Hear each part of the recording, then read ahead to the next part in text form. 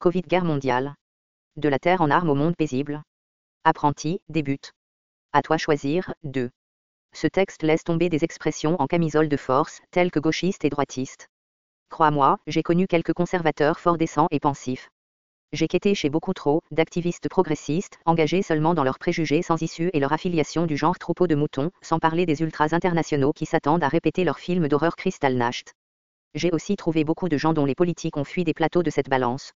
Les exigences discordantes de la mentalité d'armes autorisent au pouvoir des personnalités d'aile droite d'origine multinationale et multiconfessionnelle, peu importe notre mépris. Ne me dis pas que des extrémistes tels que Slobodan Milosevic, la KGB et leurs remplaçants historiques furent des gauchistes. Ils ont imité les traits immanquables d'ultra de droite. Eux tous ont figuré comme directeurs interchangeables d'armes. Pour la plupart, nous portons les marques de serre de ces busards, si indirectement sur notre cercle ici et outre-mer. De nos jours, les réactionnaires, modérés, les conservateurs, compatissants, les libéraux belliqueux et les radicaux aventuriers se jouent au coude sur le plateau télévisé. Chaque groupe loue la teneur paisible de sa position et réprouve le résultat d'armes de ses adversaires, quoique personne ne se sert d'expressions telles que « contenu paisible » et « résultat d'armes ». Ce vocabulaire tabou révèle les défaillances inexcusables et vigueurs prévisibles partagées par ce petit monde politique. Les apprentis conserveront les bonnes valeurs, étendront une main libérale aux malheureux, et fileront à la racine, radicale, des problèmes sociaux. Ils pourront même ressentir de la répulsion réactionnaire, par exemple, envers des validations renouvelées de la mythologie d'armes. Une meilleure description politique remplacera la haine craintive des directeurs d'armes avec l'amour sans peur et sans reproche des apprentis. La libre entreprise est une activité vitale dans certains cas, l'agencement centralisé dans d'autres. Le marché soi-disant libre stimule la gérance centralisée de corporations d'entreprises et leur assistance publique au nom d'états d'armes. Il est difficile pour l'individu dirigé par sa conscience morale, celui consciencieux, de contempler de telles activités dans leur pureté intégrale, telle est l'ampleur de leur toxicité quand c'est la seule offre en ville. Des habitudes et institutions seront admissibles pourvu qu'elles promeuvent le monde paisible, celles qui la bloquent, marginalisées. Les avantages de la paix doivent être admis et magnifiés, la menace d'armes, isolée et rendue résiduelle. Ce même vannage social s'applique à chaque dualisme politique que les soi-disant gauchistes et droitistes manquent de résoudre tant qu'ils dictent les termes du débat. La transformation sociale résulte de l'accord d'un partenariat égal de souverains et gouvernés, plus jamais simple dominance et soumission, soit son exemple. Cette concorde résulte de la quasi-unanimité de ceux bien informés. Notre constellation de métaphores politiques ordinaires ne peut énoncer cet accord inédit. Apprenti la désigne coopérative d'abondance sur le plan matériel, laocratie sur celui politique, et agora mondiale ou virtuelle sur l'intellectuel. Nous sommes attrapés en humanisme réductionniste, hyperactif et hyper-rationnel, à vrai dire, qu'à demi-rationnel. En déférence à cette tyrannie, des États-nations et corporations multinationales réglementent leur prolétariat d'infos respectifs, ceux-ci aussi isolés culturellement et de politiques châtrées que ceux-là peuvent ingénier. Les partis politiques conspirent à hâter ce despotisme à la dérive, des communistes et socialistes, aux démocrates et républicains, aux nationalistes et fascistes et puis de retour. Par réflexe, ces élites d'infos protègent leur bol de riz dans le statu quo d'armes, tout en se prenant de grandes peines pour le dissimuler. Ceux qui confrontent cette gorgone se présentent comme des militants extrémistes d'aile gauche ou de droite. Les proto-élites dites révolutionnaires sont imprégnées de la même mentalité d'armes qui motive leur ennemi numéro 1, le tyran. Elles promettent d'affronter la brutalité orthodoxe avec la leur redondante de violence populaire en série. Elles anticipent l'écroulement subi de la société et complotent de le manipuler, sans meilleur succès que leurs avant-coureurs paumés. De tels révolutionnaires, croisés et djihadis ne sont bons en fin de compte qu'au perfectionnement de la prochaine génération de technologies d'armes. Nous fréquentons une époque algédonique, les vraies règles sont celles les moins bien comprises. Celles cruciales ne sont ni reconnues ni discutées par consentement universel, elles contrôlent un métasystème de guerre qui ne s'impose dans nos vies que quand s'écrase contre notre poitrine la balle de plomb, le toxoplasme ou le rayon gamma avec notre nom polycopié dessus. Jusqu'alors, nous demeurons des collaborateurs taciturnes mais plus ou moins bien disposés envers la gestion d'armes. En revanche, les apprentis soutiendront le même syncrétisme qu'ont réussi les Crétois. Ils identifieront des institutions défaillantes et les enlèveront, les réformeront ou les passeront par circonvention, en faveur de la qualité de la vie, la conscience sacrée, l'habitat naturel et la commune à long terme. Nous ne pouvons s'assortir ces priorités de façon efficace en dehors d'une commune de bien d'apprentis. Le savoir les classifier de façon équitable exigera le consentement bien enseigné de tous, ce qui ne peut être obtenu qu'au-dedans. L'avidité du gain, la faim du pouvoir et les frayeurs de privation, d'abus et de négligence faneront sous une succession d'administrations d'apprentis. Les criminels, les riches obsessifs et d'autres parasites saisiront le vrai sens de la richesse et du pouvoir politique, une fois qu'ils laisseront tomber leurs craintes primaires. Des avantages inédits compenseront des anciennes frayeurs et réduiront l'influence de la brutalité et la contre-vérité. Le petit nombre d'inconscients qui persistent aux anciens mots sera rattrapé dans des filets de sécurité sociale beaucoup plus flexibles, bénins et sûrs que les expédients ad hoc dont on dépend aujourd'hui, la négligence pernicieuse avant le fait, et après, les portes blindées, murs en béton et ceintures de fil rasoir de prison. Ce n'est qu'en adoptant des priorités d'apprentis paisibles et subordonnant celles d'apprentis d'armes que l'on pourra prévoir du vrai progrès. Des nouvelles cérémonies d'apprentis dissiperont l'hostilité homicide, peut-être au moyen d'exercices de milices à munitions ardentes. Le livre d'Ernest Calembach, Écotopie, dépeint cette sorte de pseudo-bataille rituelle. Monter un terrain de jeu clos, l'emmurer au loin et le rendre opaque aux spectateurs curieux. Un dôme de douleur, souterrain pourrait servir. Ne publier aucune règle, avec ses exceptions. Terrain neutre, le dôme doit être localisé loin de la terre natale des militants opposés, sous le contrôle de la milice locale sans intérêt dans la contestation. Nombres égaux, seulement des équipes égales de contestataires doivent se présenter en nombres et poids égaux lors d'une confrontation rituelle, tous les autres exclus. Ensuite, seulement des équipes médicales locales seront permises d'y pénétrer, rendre secours aux survivants et récupérer les cadavres, accompagnés si nécessaire d'escortes de locaux armés. Qualification comparable, des politiciens, prêtres et bureaucrates doivent confronter leurs pairs du côté opposé, des militaires, leurs pairs, etc. Un côté ne peut pas expédier une équipe de commandos ou un ou deux politiciens avec leur garde d'élite, pour exterminer celle uniquement composée de politiciens et leurs aides administratifs, de l'autre. D'autres règles devront être élaborées, une fois que des psychopathes trouveront d'autres déviations pour massacrer leurs opposants sans perte correspondante. Si les partis respectifs ne peuvent en convenir sauf au cas par cas, abandonner ce modèle controversé qui doit adhérer à la règle uniforme comme un sport. Armer des antagonistes nus avec des bâtons cloutés et remplir des salles de secours avec la récolte de leur fureur. Débuter avec les représentants chefs politiques, militaires et religieux de regroupements agressifs par dizaines, et puis leurs remplaçants intéressés par dizaines, puis encore, jusqu'à ce qu'il n'en reste de cette sorte en dehors de l'hôpital et du cimetière. Qu'ils exercent leur haine à foison.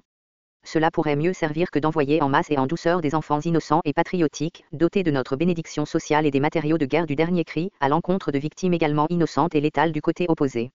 De nos jours, la brutalité d'arène télévisée exauce des impulsions répugnantes sans promulguer d'analyse sérieuse ni catharsis. Des pays et des peuples entiers sont sacrifiés dans des réinterprétations de notre frayeur commune de l'autre, sans enseigner rien à personne. Les jeux de brutalité d'apprentis excluront des simples voyeurs à la recherche de frissons sans risque. Ces confrontations arrangées serviront mieux que les scènes de crime, chantiers de prison et champs de bataille où nous laissons parcourir librement notre maudite fureur. En échange de participation volontaire et anonyme, ces jeux fourniront mystère et initiation. De vraisemblables risques de sacrifice, d'atteinte grave et de fatalité. Quête mystique de mutualité, de bienveillance et d'absolution. Des cérémonies élaborées de purification rituelle et de pardon réciproque et renaissance spirituelle, symbolique, peut-être hypnotique, peut-être hallucinatoire à coups de drogue psychoactive, puis rentrer dans le monde réel, là où de tels atavismes cruels ne sont plus tolérés. Par exemple, les Mayas jouaient un pénible jeu de balles si ardu et sacré que les gagnants exceptionnels pouvaient ramasser les affaires des spectateurs, et le capitaine de celle perdante, gagnante, fut parfois sacrifié ensuite. De telles confrontations brutales résulteront peut-être des défis de duel, pourvu que ce défié puisse recruter des champions volontaires ou mercenaires. L'exploration de l'espace offre une arène de la mort commode pour ceux qui doivent se faire servir leur mortalité bien chaude. La combinaison singulière qu'offre l'aventure, sa saisie de pouvoirs physiques et mentaux, son décrochage du monde ordinaire, sa réintroduction au-dedans et son renouveau spirituel, elle ressemble de manière proche et formelle au mythe classique guerrier. En prenant des soins attentifs, il devrait être possible de concevoir des aventures qui servent comme cérémonie d'initiation pour des garçons en passage à l'âge d'homme. Des activités non constituées sur l'aventure, ainsi que des mythes non établis sur la guerre, peuvent sans doute être développés, qui avanceront l'homme dans la maturité et l'expérience transcendante. L'assertion que le mythe satisfait des besoins humains et que nous avons besoin de ce neuf, cela n'implique pas que l'époque des Lumières ne se soit éteinte, mais seulement que le rationalisme a ses limites, étant capable de casser les choses en morceaux mais non de les rassembler. Les seuls qui en soient capables sont des drames et des visions. James William Gibson, Warrior Dreams, Violence and Manhood in Post-Vietnam America, Les rêves guerriers, la violence et l'âge viril en Amérique après le Vietnam, Ilan Duang, Division of Ferrar, Strauss and Giroux, New York, 1994, page 308. Ces jeux de guerre en temps réel imiteront peut-être des reconstitutions de batailles historiques et des tournois au boulet de peinture. Dans ces milieux de rites fort structurés, certains individus pourront se rassembler en bande pour interpréter leurs exigences ataviques de se pavaner, combattre, se sauver ou se soumettre. Comme aux tournois martiaux, ces manifestations de brutalité provoqueront un certain nombre de dégâts sérieux et même la fatalité occasionnelle, leur sévérité en proportion des balles ardentes permises par rapport à celles aux amorces. La première fatalité ou blessure lors de cette cérémonie la terminerait, selon l'arbitrage de sorcières et de chamanes, comme lors de cérémonies similaires en Gaule pré-romaine. Le risque et le sacrifice délibéré feraient partie intégrale de cette procédure psychique, et de telles activités seraient strictement interdites en dehors de l'arène. Ce drame cruel se mutera en leçon de civisme. Et émergeant de ces rituels hermétiques, leurs participants secoués éviteront désormais cette brutalité. Ils se soumettront aux soins médicaux, aux rites purificatoires, à la réadaptation psychologique et au rapatriement dans le monde paisible, et ne revisiteront plus l'arène de souffrance à moins d'avoir à revisiter leur avidité de violence. Ceux et celles adonnés pour de bon à cette sorte de brutalité se rendront en agents rémunérés et occupants permanents de ces lieux tabous, en tant que chanoines et nonnes de ce culte vicieux. Ils serviront aussi comme champions mercenaires ou volontaires de faiblards convoqués en duel, comme candidats pour de longues factions dans la légion étrangère, ou en mission périlleuse dans l'espace. Tous pourront trouver leur place légitime dans le monde paisible, même ceux les plus féroces. Entre-temps, les meilleurs parmi nous tentent de résoudre un unique problème social dans un vide. Aucun individu ni groupe ne peut espérer en résoudre intégralement le seul, même après toute une vie, tant de tels problèmes paraissent accablants. Ces réformateurs frustrés se soumettent au dogme de réductionnisme scientifique. Ils morcellent un grand problème en brins assez petits pour paraître résoluble, puis en trient un petit élément pour le résoudre. Ces réformateurs d'armes cherchent des solutions de compromis en tamisant ce qui leur semble utile parmi les rejets de la mentalité d'armes, et laissent soigneusement intactes ces technologies monolithiques, de peur que des élites tentées ne leur prohibent toute amélioration subséquente. Des groupes indépendants d'êtres, de moralité supérieure, s'engagent dans cette microchirurgie désespérée, en concurrence avec d'autres réformateurs pour des moyens de famine. Leur lutte de picotage ressemble à celle de poules affamées. Toutes les variantes de telles tactiques ont été éprouvées depuis des millénaires, en dépit d'échecs continus. On doit d'abord basculer la mentalité d'armes de son socle face à l'hôtel de ville. Ce ne sera qu'ensuite que nous établirons le monde paisible. Cannibalisme terminé, salut universel, émancipation particulière, droit constitutionnel, équité de classe, solidarité ouvrière, libération sexuelle et apartheid conclu, il est étonnant, le nombre d'initiatives que des progressistes ont pu entamer en dépit de leurs faiblesses humaines. Chaque fois cependant qu'un puissant idéal neuf permit à un groupe isolé de desserrer la prise d'étranglement de la mentalité d'armes, les directeurs regroupés d'armes ont appréhendé le consensus paisible. Dans une dictature d'armes, des averses d'argent défavorables et de politique ultra assurent que le paradoxe et la paralysie bloquent chaque déplacement isolé vers le progrès, si bien intentionné soit-il. Nous sommes au seuil d'une révolution déontologique aussi significative que celle industrielle. Nous avons enduré si longtemps la gestion d'armes, depuis bien avant l'âge industriel et peut-être même celui de bronze, que nous ne comprenons plus la souveraineté du monde paisible, elle ne nous signifie plus quoi que ce soit. Rien ne compte pour nous que l'agression. Nos sociétés ne peuvent bien manier aucun projet sauf le massacre dans le plus bref délai possible d'autant de victimes à grande distance. La mentalité d'armes s'est escarpée par-delà de son angle de repos. Son effondrement est inévitable. Ce Tao presque pur de Yang est en grand retard pour une grande infusion de Yin. Afin d'invoquer la mentalité paisible, nous devons gérer le monde entier sous un seul toit paisible.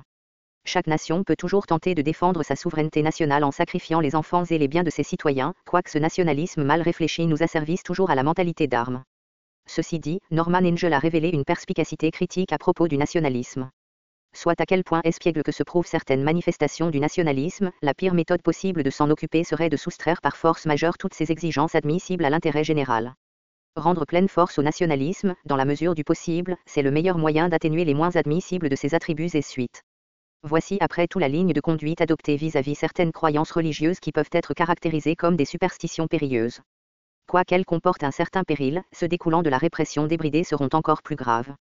Norman et Angell, pseudonyme de Ralph Lane, The Fruit of Victory, de Century Company, New York, 1921, page 246.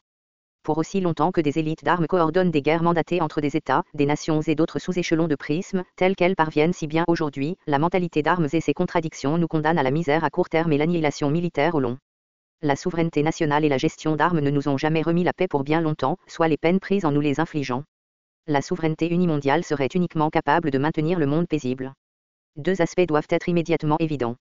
La paix d'une communauté politique s'affaiblit en raison de divers conflits civils. Que l'on élise ou pas de désigner telle violence civile, la guerre, le fait demeure que la paix civile ne peut être considérée parfaite avant que la machinerie gouvernementale n'aménage toutes sortes de dissensions et de disputes. Le perfectionnement de la paix ne dépend pas de l'enlèvement de chaque cause de disputes et de conflits, ni même d'éviter la force lors du règlement de ces désaccords, celui-là dépend des moyens de maintenir ces querelles au palier de la conversation, et du monopole de la force légitime requise pour exécuter ces décisions. Mortimer J. Adler, Comment penser de la guerre et la paix, Simon et Schuster, New York, 1944, page 121. Je te recommande sa lecture. Notre endoctrinement d'armes nous entraîne à redouter l'éventualité d'un gouvernement mondial, voire le syndrome à 1984.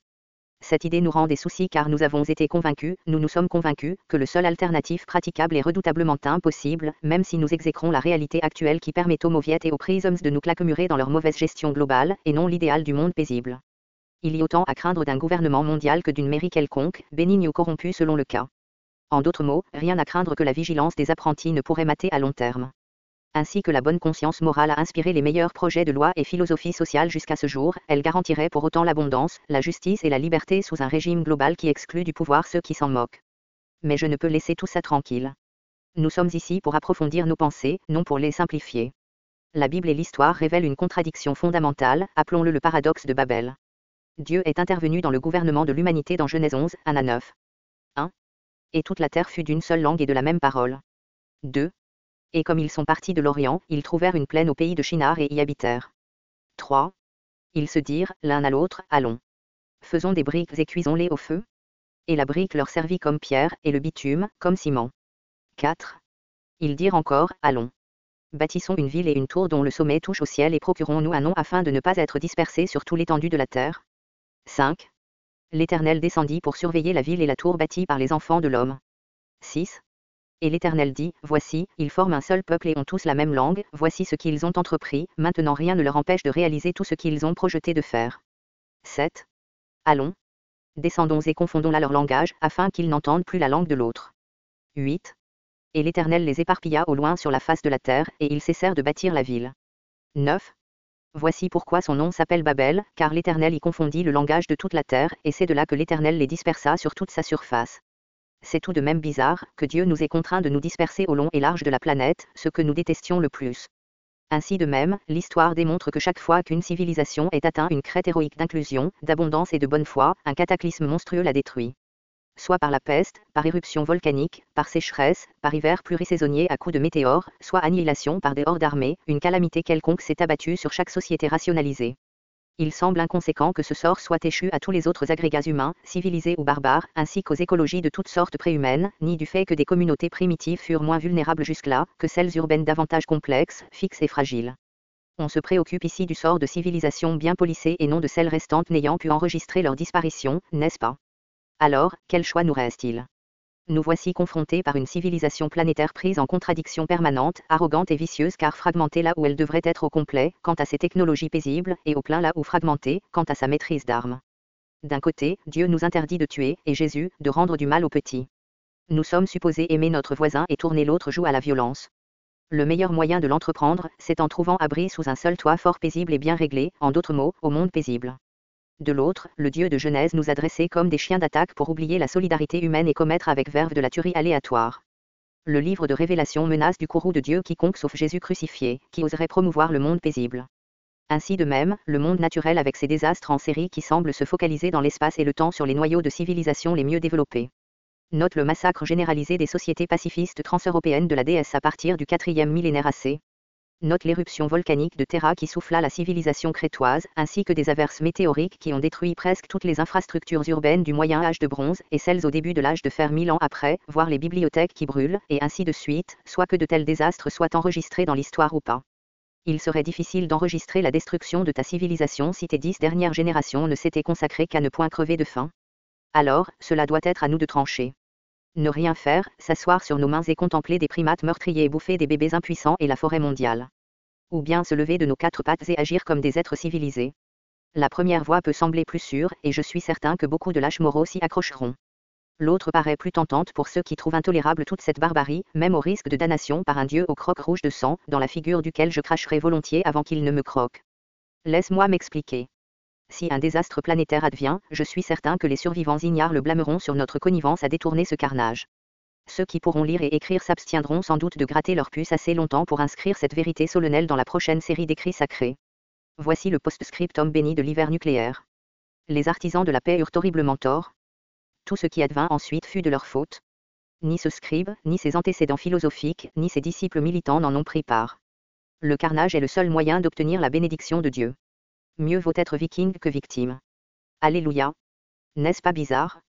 Le premier et le dernier des livres de la Bible proscrivent ensemble le monde paisible, alors que ceux intermédiaires le prescrivent. Le livre saint attribue tous les crimes imaginables à l'homme, mais la seule ordonnance qui atténuerait leur effet dans l'ensemble, Dieu l'interdit. Cela me semble révision transparente du texte par des gérants d'armes.